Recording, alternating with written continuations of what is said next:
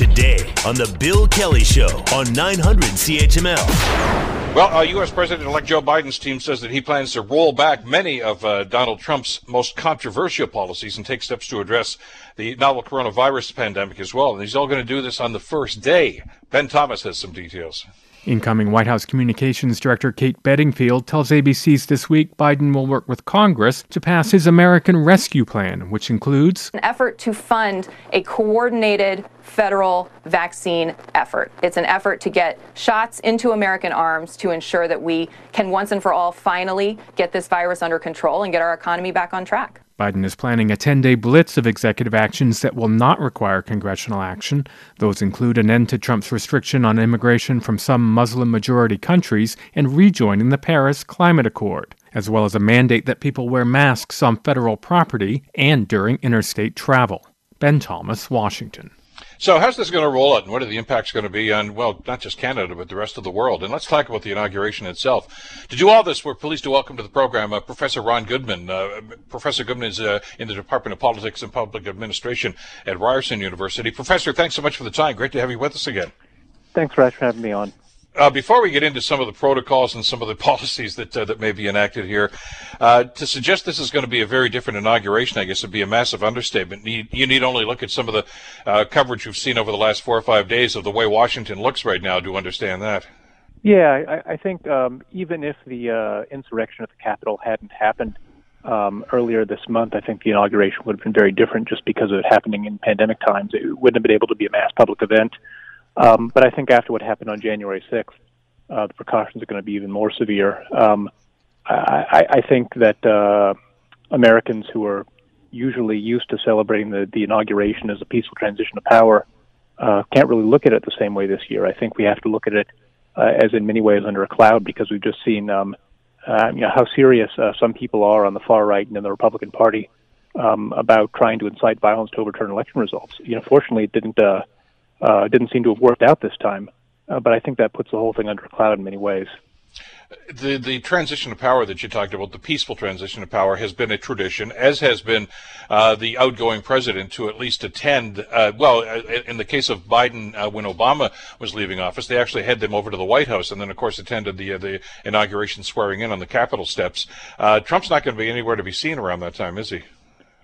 No, I imagine he's going to be taking a jet back to Florida, if not, to Russia or wherever we'll have him in the next 4 years. But no, I don't think you can incite a violent uprising against your successor and then expect to be welcome at the next inauguration. I think he's doing what he ought to do in the circumstances. Well, I know that there were some stories late last week that Trump was asking for red carpet treatment as he leaves the White House, a 21-gun salute, and maybe a flyover by U.S. military personnel. My understanding now is that's been kiboshed by the military, but it's probably very typical of a guy like Trump that wants to go out with a bang and make it all about him. Oh, I'm sure he does. I'm sure this is his last chance. I think that one thing that has been a hallmark of his presidency has been trying to do the most outrageous action possible to generate attention. I think what we're going to see probably on the very last day of his administration is a blitz of pardons, and I think he's going to do what he can in one last attempt to make the story about him. I think given the coverage in places like the New York Times about how much people are paying for access to him and his administration, I think we can expect a lot of corruption in those decisions. But unfortunately, the pardon power was one of the fairly unilateral and unquestioned powers the Constitution gives to the president. So there isn't a lot of recourse if we see a lot of corrupt pardons coming out of the White House in the next couple of days. And you've seen the mixed reports over the weekend about selling these pardons. That he's basically putting a price. I know a number of his staff were told, according to the New York Times, were actually selling, I think it was like for tens of thousands or $50,000, access to the president to, in other words, to even see if you could get one. I guess some of the higher echelon folks that may be looking for pardons, really Giuliani comes to mind. It's $2 million. That's the price tag. I don't remember, Professor, ever hearing that in the past of a president or a staff actually selling pardons to people. No, I think in the past, Bill Clinton had this issue at the end of his administration. There were controversies here and there about people involved in campaign donations or had political or financial connections to either Democratic or Republican parties getting consideration for pardons and receiving pardons sometimes. But this does take it to a whole new level, the open buying and selling of access for pardons. But I would say that aside from the isolated cases here and there of people buying access, which is obnoxious and corrupt, I think the more serious thing to watch out for is if there are pardons extended to people who participated in the insurrection on January 6th, because I think that's a much more serious precedent, the idea that the president is claiming the power not only to summon a mob to attempt to overturn a democratic election, but then using the pardon power to essentially absolve them of responsibility. If the president can do that, and if the president claims that kind of power, I think that's the especially frightening precedent. By the way, Professor, here's some breaking news. Just as you and I are talking, there is supposedly, or was supposed to be, an inauguration rehearsal on the steps of the Capitol. That is now being evacuated because there's smoke coming out of the, well, they say it's behind the Capitol building. They haven't actually identified exactly where it is. So it sounds as if this is the insurrection part 2, or at least some attempt anyway to try to disrupt things. Well, I hope not, but I think it's certainly right that everyone's on edge, especially what happened on January 6th. And I think what's still coming out is not just the fact that these were a bunch of random weirdos radicalized on the internet, but there was participation by ex-military people, that there may have been some complicity in police forces and in parts of the defense establishment, and certainly from high-ranking Republicans. So I think, I think an image that came out of the first reports of the insurrection was that these were just a bunch of weirdos in costumes. But I think the more information that comes out, and we learned about how serious it actually was, we see that there was a lot of complicity from high-ranking individuals and authorities in this. And I think that's what makes it scary, not just the images that came out on the first day of. Well, especially some of the stuff we saw over the weekend that was released by some of the newspapers, the New Yorker being one of them, that actually suggested that as they were breaking into the actual building itself, there's actually someone giving them directions. You go down this hall over to here, and that's where the speaker says. So there was, to suggest it was an inside job, I think is getting more and more credibility now. Well, yes, I think similarly, James Clyburn, who's the highest-ranking African-American in the House leadership, he said, and one of his members of staff said, that when rioters reached the office with his nameplate on it, they knew to go to a different office where he was usually found, that was not clearly marked and didn't have his nameplate on it. Someone had given that information about where to find him. Unfortunately, he and his staff weren't harmed, but someone had given them that information. So I think that deserves more investigation. I think another thing that came out in the New Yorker story was that as some of the rioters were in the Senate chamber, they were recorded saying things like, "Ted Cruz would want us to do this." Now maybe he hadn't given them direct information or direct instructions, but he had certainly, through his statements and through his efforts to delegitimize the election, had provided the ideological cover for this to happen. He'd legitimized what they were doing in a lot of ways. He hasn't said anything about that. He hasn't come out to disavow them. He hasn't explained why they were citing him as an authority to do what they were doing. So I think that just shows that this isn't a couple of people from the internet. This is people reacting to a coordinated set of messages from the leadership of the Republican Party. And I've said this before, but the Constitution gives Congress the power to expel people like Ted Cruz and Josh Hawley, who incited this insurrection. And that's what part of the 14th Amendment is for. We've used it before for just that purpose. And I think Congress, Democrats, would be making a big mistake if they didn't take a hard look at doing it again. Just a quick point. We're just about out of time here. There's lots more to talk about, obviously, Professor. But on a point of interest, we're told that as soon as he's inaugurated, one of the first orders of business that then President Biden will do is issue a number of executive orders to deal with a number of Trump policies. We're assuming the Muslim ban is going to be one of those, some climate issues, the Iran deal probably be reinstituted. We know a lot about these things already. Trump got a lot of criticism for issuing executive orders as opposed to actually seeking legislation. From Biden to do this, is it because an executive order can only be relinquished by another executive order? Well, I think there are a few things. I think that one thing, because a lot of the changes Trump made, like the Muslim ban, were made by executive order, they can be overturned by executive order. I think that one thing Biden has the ability to do is to start working on a legislative agenda, although he has a very narrow majority in the Senate, which is going to be tough to get legislation through without repealing the filibuster. But I would say that part of the reason you want to come in with a blitz of executive orders on the first day is to, in a sense, set an agenda for your presidency and set a tone for what's going to happen afterwards. But again, as you mentioned, the problem with executive orders is that they're fragile in a way that legislation isn't. So think about Biden participating in the Paris Climate Accords. I think it's good news that the U.S. is talking more seriously about climate change now. But I also think that it lacks a certain kind of credibility if a Republican president comes in next time and can overturn this kind of executive order from Biden. So this is the sort of thing that without legislation that has some staying power is just not going to have the kind of credibility it could otherwise have. Yeah, that's the frustration. It's on again, off again, on again, off again, depending on the administration. It's well, we'll see what happens, and just as we get some of the details about this. Also, following the story about the problems seem to be happening in the Capitol building these days too. Professor, thank you so much for the time. Great to get your perspective on this. I appreciate your time today. Thanks so much for having me, and have a good rest of your day. You too. Professor Ron Goodman, of course, from Ryerson University, talking about the inauguration. We talked about a number of the things that President-elect Biden will be President Biden, of course, on Wednesday. And one of the other stories that, of course, is now making news here on this side of the border is we are told now that one of the first orders of business that President Biden will do is to get out of the Keystone Pipeline deal. Now, this is a very controversial piece of legislation. Of course, the Obama/Biden administration had not endorsed this deal. Donald Trump did, and it looks like he is going to attempt to overturn that. Well, not without some ramifications, of course, on this side of the border. As you might expect, Premier Moe of Saskatchewan and Premier Kenney of Alberta themselves are very upset about this. So what are the ramifications if, in fact, they go ahead with this? I want to bring Ian Lee into the conversation, Associate Professor at the Sprott School of Business at Carleton University. Ian, good morning. Thanks so much for the time today. My pleasure, Bill. I was going to initially ask you if this is a surprise, but for those that have been following the U.S. campaign and Biden's run, first of all, as candidate Biden to get the nomination and subsequently to that, he talked about pipelines and things of this nature. So from my standpoint, Ian, this didn't surprise me at all.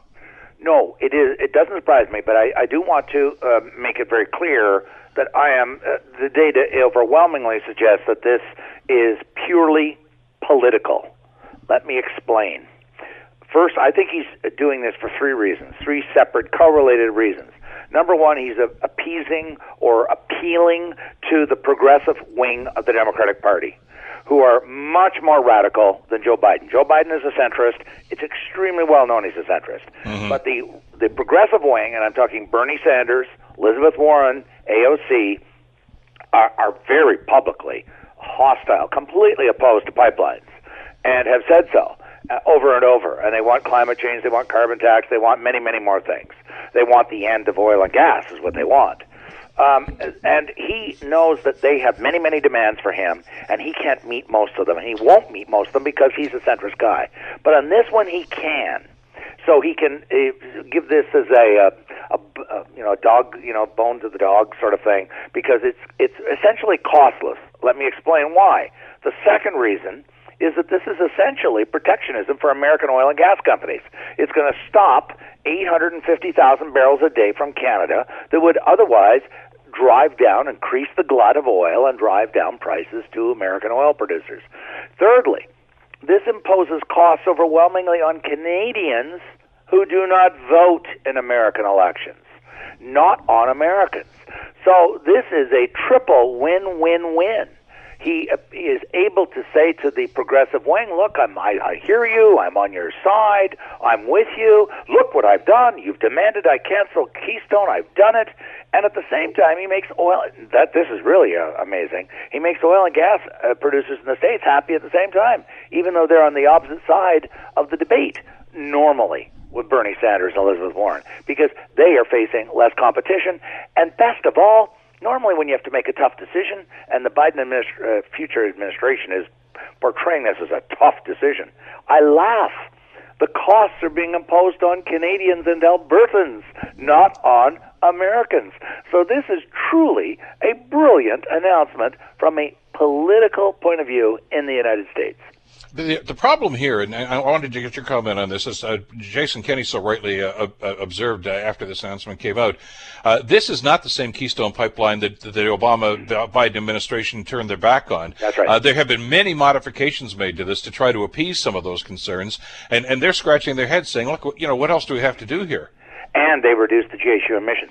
But let me point something else out, because people have to really, the subtext that everyone's saying is, look, it's climate change, we got to respond, we can't just sit on our backsides, I went to the U.S. Department of Transportation, because they're the owner, if I can call it that, of the regulatory body that regulates pipelines in the States. It's called PHMSA, Pipeline Hazardous Materials Safety Administration, created by Congress. They regulate it, and they have awesome statistics. Here's a statistic that will grab everybody's attention. There are 2.5 million miles of active pipelines crisscrossing the United States, delivering, oh my goodness, oil and gas. In other words, the very same thing the Keystone Pipeline was going to do. So one of the arguments was Keystone's dangerous.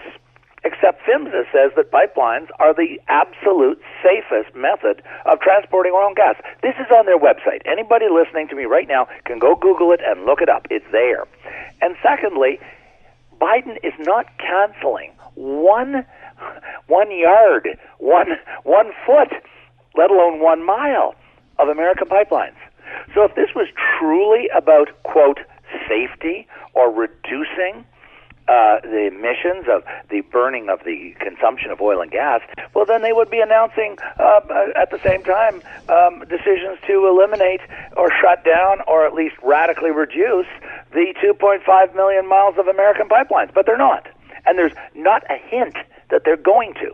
There's not a hint that they're going to reduce American dependence on oil and gas, which is 80% of the totality of all energy consumed in the U.S. is oil and gas, and that's from the U.S. Department of Energy. It's on their website. So my point being, this is being portrayed as to save the environment. In fact, what was reported this morning was they said, we're going to be evidence-based, unlike that Trump. Well, if they were evidence-based, they'd be talking about the 2.5 million miles of pipelines that they're not canceling in the States. If they were evidence-based, they would talk about their own regulator who says it's the safest method of transporting oil and gas. So therefore, that's why I have concluded that this has absolutely nothing to do with the environment. This is about appeasing the progressive wing of the party that's demanded it. It's about protectionism for oil and gas companies in the States, and it has the added bonus on top of all that of putting costs on people who do not vote for the American elections, called Canadians. Well, more to come on this, I guess, when they make the official announcement. Ian, as always, thanks so much for your perspective on this. Greatly appreciated. My pleasure. Thanks. You're listening to the Bill Kelly Show podcast on 900 CHML. I want to talk about misinformation and social media and the impact that it's had, as we've talked about some of the terrible things that happened, of course, on January the 6th at the Capitol building when the mob ascended upon the Capitol building. People died as a result of that. And as we found through the investigations that have gone on so far, misinformation on the social media and on the internet has been a major factor for years in some of the, well, frankly, hatred that has developed, not just in America. We can't just focus on that. It's happening in other places as well. Joining us to talk about all this is Elizabeth Bra, who is a visiting fellow at the American Enterprise Institute. The Institute, by the way, is talking about this in a number of different ways. Ms. Bra and Marcus Kolga from MLI's Straight Talk have come up with a podcast, actually a piece of a podcast called Pod Bless Canada that talks about a conversation between a number of folks about misinformation on the internet and what's happened. And we're so pleased to welcome her to the Bill Kelly Show to talk about this. Ms. Bra, thank you so much for the time. Glad you could be with us today. Thank you for your interest. Well, let's talk a little bit about this, because it's certainly been front of mind for an awful lot of us, as we saw the barrage of tweets that we got from Donald Trump, well, long before he became President Trump, of course, and the impact that it's had on society. And I know that we tend to focus on Trump, and I understand that for the variety of reasons. But he might have been the one at the apex, at the top of this, but there was an empire of people that advocated this hashtag, a number of one of the things, and it led to what some people thought was an insurmountable empire of misinformation. That's right, and frankly, it's not just the people who engage in disinformation voluntarily. It's all of us. I mean, how many of us actually check the information that we retweet or share on other social media before we share it? I venture to venture bet that the majority of us don't check the information. So most of us, contribute to this disinformation maze, and that is why we are in the terrible situation where we are now, where nobody's quite sure which information they can trust. Well, therein lies the problem, and you're absolutely right. As soon as I started reading the piece here, I thought, how many times have all of you, and I know people have done it, I've probably done it at time too, you read something, a meme or on Facebook or something on Twitter, and you say, I agree with that, I'm going to forward that. Well, you don't necessarily know the source. I mean, you have no idea whether or not it's valid or not, but there it all of a sudden, you're perpetuating what might be a myth. That's exactly right, and I think this is where we haven't caught up with the changing nature of information, and it has been said many times in the past, in the era of traditional news, so TV, television, radio, and print. The information was vetted, yes, in some ways. In many cases, it had a political flavor, but at least some editor, some journalist somewhere had vetted it. Now we don't even have that protection, and it wasn't obvious that would happen when Twitter was founded. By the way, I went to see it when it was 1 year old, when I was a tech correspondent in San Francisco. Who would have thought this tiny company would sort of dominate news dissemination in the world? Same thing with Facebook. And that's why we are at this point. We haven't figured out what they are. And they say they are not publishers, but it sure seems like they're publishers. There was a time, though, and I'm old enough to remember it, when there was regulation and there were filters that would gone through this. And, there was always that mindset some people had. Well, I saw it in a newspaper, I heard it on the radio, so it must be true. And although that was probably not true, but the fact is there was a sense of security that some people had, because they said, look, there are broadcast standards councils, there are other, oversight bodies. If you want to write a letter to the editor in a newspaper, you have to sign it with your name. And your phone number, so there's some accountability to that. But your point's well taken. On social media right now, there is no filter. I mean, anybody can do anything and say anything to a certain extent anyway, much more so than they could in previous days. And maybe we are falsely assuming that, well, those vetting processes are still in place, but they're not. Exactly. And I think this is where two really dangerous things meet, which is first of all, the opportunity to engage in that unfiltered discussion, and second of all, our tendency, which is a universal human tendency, to look or to engage more with salacious news. So that's why, of course, tabloid newspapers exist. That's why trashy TV shows exist. It's because it caters to our lowest instincts. But if now, which is the situation we have now, we can see that news and we can share it, and there are no consequences if we share incorrect information. That's how we get to how we have arrived at the situation where we are now. But we have not just differing views, we have differing realities. And so what Kellyanne Conway said 4 years ago about alternative facts, it's the reality now, where we don't even consult the same reality for information. We live in separate universes, which is why we saw the results at the Capitol on the 6th of January, where these people were convinced that they were right, that Trump had won the election, and we can say, oh yeah, they were reading disinformation, listening to disinformation. Well, they were sure that they alone had the real truth. The numbers tell a different story about the Trumpism and the followers of him. We understand that there are some acolytes, of course, that fully understand that what's going on here are falsehoods, and they could have political motivation for it and a number of other reasons why they're perpetrating those false stories. We get that, but 74 million people voted for this guy, and not all of them are like that. Some of them actually truly have read this and actually say, yeah, there's some merit to that. How does that happen? Well, I mean, people can vote for Trump or Boris Johnson or whoever the candidate is based on verified information and conclude, yeah, I support this candidate's political program.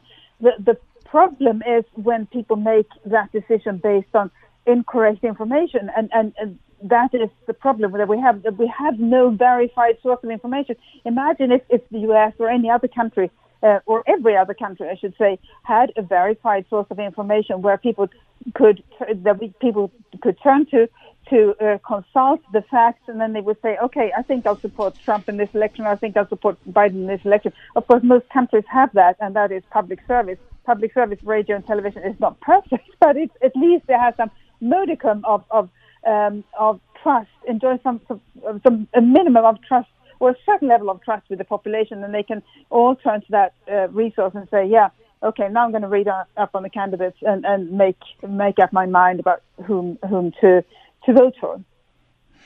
There's a quote, I think it's probably one of the most misused quotes in all of literature, from Shakespeare, Henry III, let's kill all the lawyers. And everybody uses that for the negative connotation of lawyers. But if you read the play in context, basically this was about somebody who wanted to overthrow the government and simply say, get rid of the lawyers, because without lawyers and the justice system, there would be anarchy and it's easier to take over. So there was a method to what he was saying.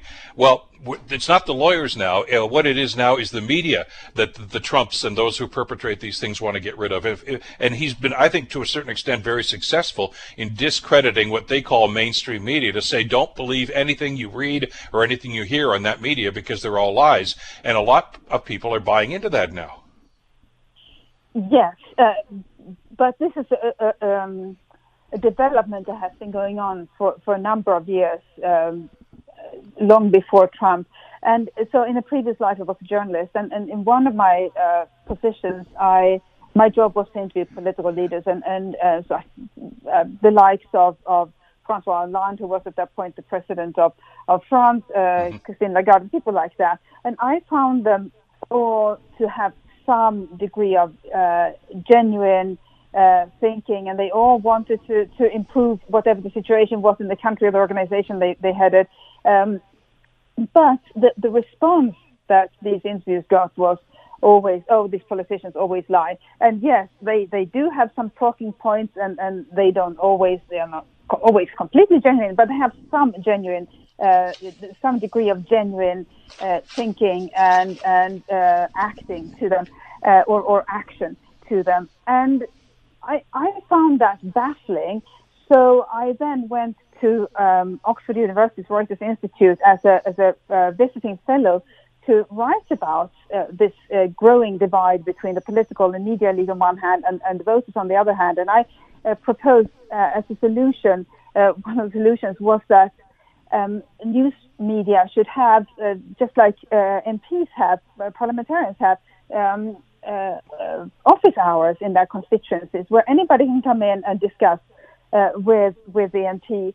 And I think that is still a good solution for news media. They can set up pop-up offices all around the country. Have pop-up offices. Invite anybody to come along, anybody locally to come along and see how they work, and people would discover that it's not as nefarious as they think it is.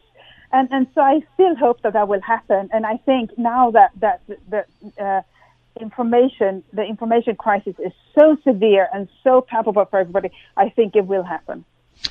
Yeah, we do really reestablish that trust, I think, in media literacy. You're absolutely right. But I all too often, though, when something like this happens, and we are shocked by this, and I think a lot of us have been over the last number of years, and your point's well taken, Elizabeth, this is not new to Trumpism. Trumpism might have exacerbated the situation and put a name to the quote-unquote fake news, but it's been happening before that as well. But we rely on government always to say, well, you know what, they've got to regulate that. But it can't always be government. Does the private sector have a role to play here?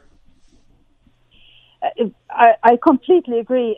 It's almost too easy to say the government should regulate it, because then it means that the private sector participants don't have to do anything. They are released from their responsibility, and they can just say, "Oh, yeah, we're waiting for the government to regulate, and until that happens, we'll just proceed as before." Yes, they have a huge responsibility. Even if it's not a legal responsibility, yes, they have a moral responsibility. And I must say that having watched Facebook and Twitter grow from a very small size back when I was based in Silicon Valley to where they are now, yes, it may not have been their intention to become these behemoths of information. It may not have been their intention when they first started, but that's what they are now, and they do have a moral responsibility. And when I look at, for example, somebody like Bill Gates, who has used his position in the world of business for the greater good of humanity, I think at least these leaders could do something, even just a tiny fraction of what he has done. It won't harm their bottom line, and it will, in fact, have immeasurably positive. It would have immeasurably positive consequences for society. And it has to be said, it's in their interest too that America continue to thrive, that various Western countries, that every single country continue to thrive and not descend into disinformation-fueled anarchy, because that is what may happen unless the information environment changes. So it is in their interest. They just have to discover that their interest is wider, or goes beyond the bottom line. You contrast that attitude with Mark Zuckerberg from Facebook, who's essentially said, I'm going to print anything, and I'll leave it up to the reader to decide whether it's right or wrong or misinformation. But without context, that's impossible to make that evaluation. I agree with you totally. The argument, though, Elizabeth, every time somebody is called out on this, is freedom of speech. You can't take away my freedom of speech. Where's the balance here between allowing whatever to be said and by whomever, and understanding there have to be some standards? Well, I mean, the world has seen a lot of verbal jousting over the centuries, and I think it goes back to the old golden rule: do to others as you want them to do to yourself. I mean, if you value free speech, then you should use it in such a way that you don't hurt others, harm others, because that's the way you want them to act towards you. And I think, especially in the United States, where things have gone too far, is that people they only consider themselves and their rights.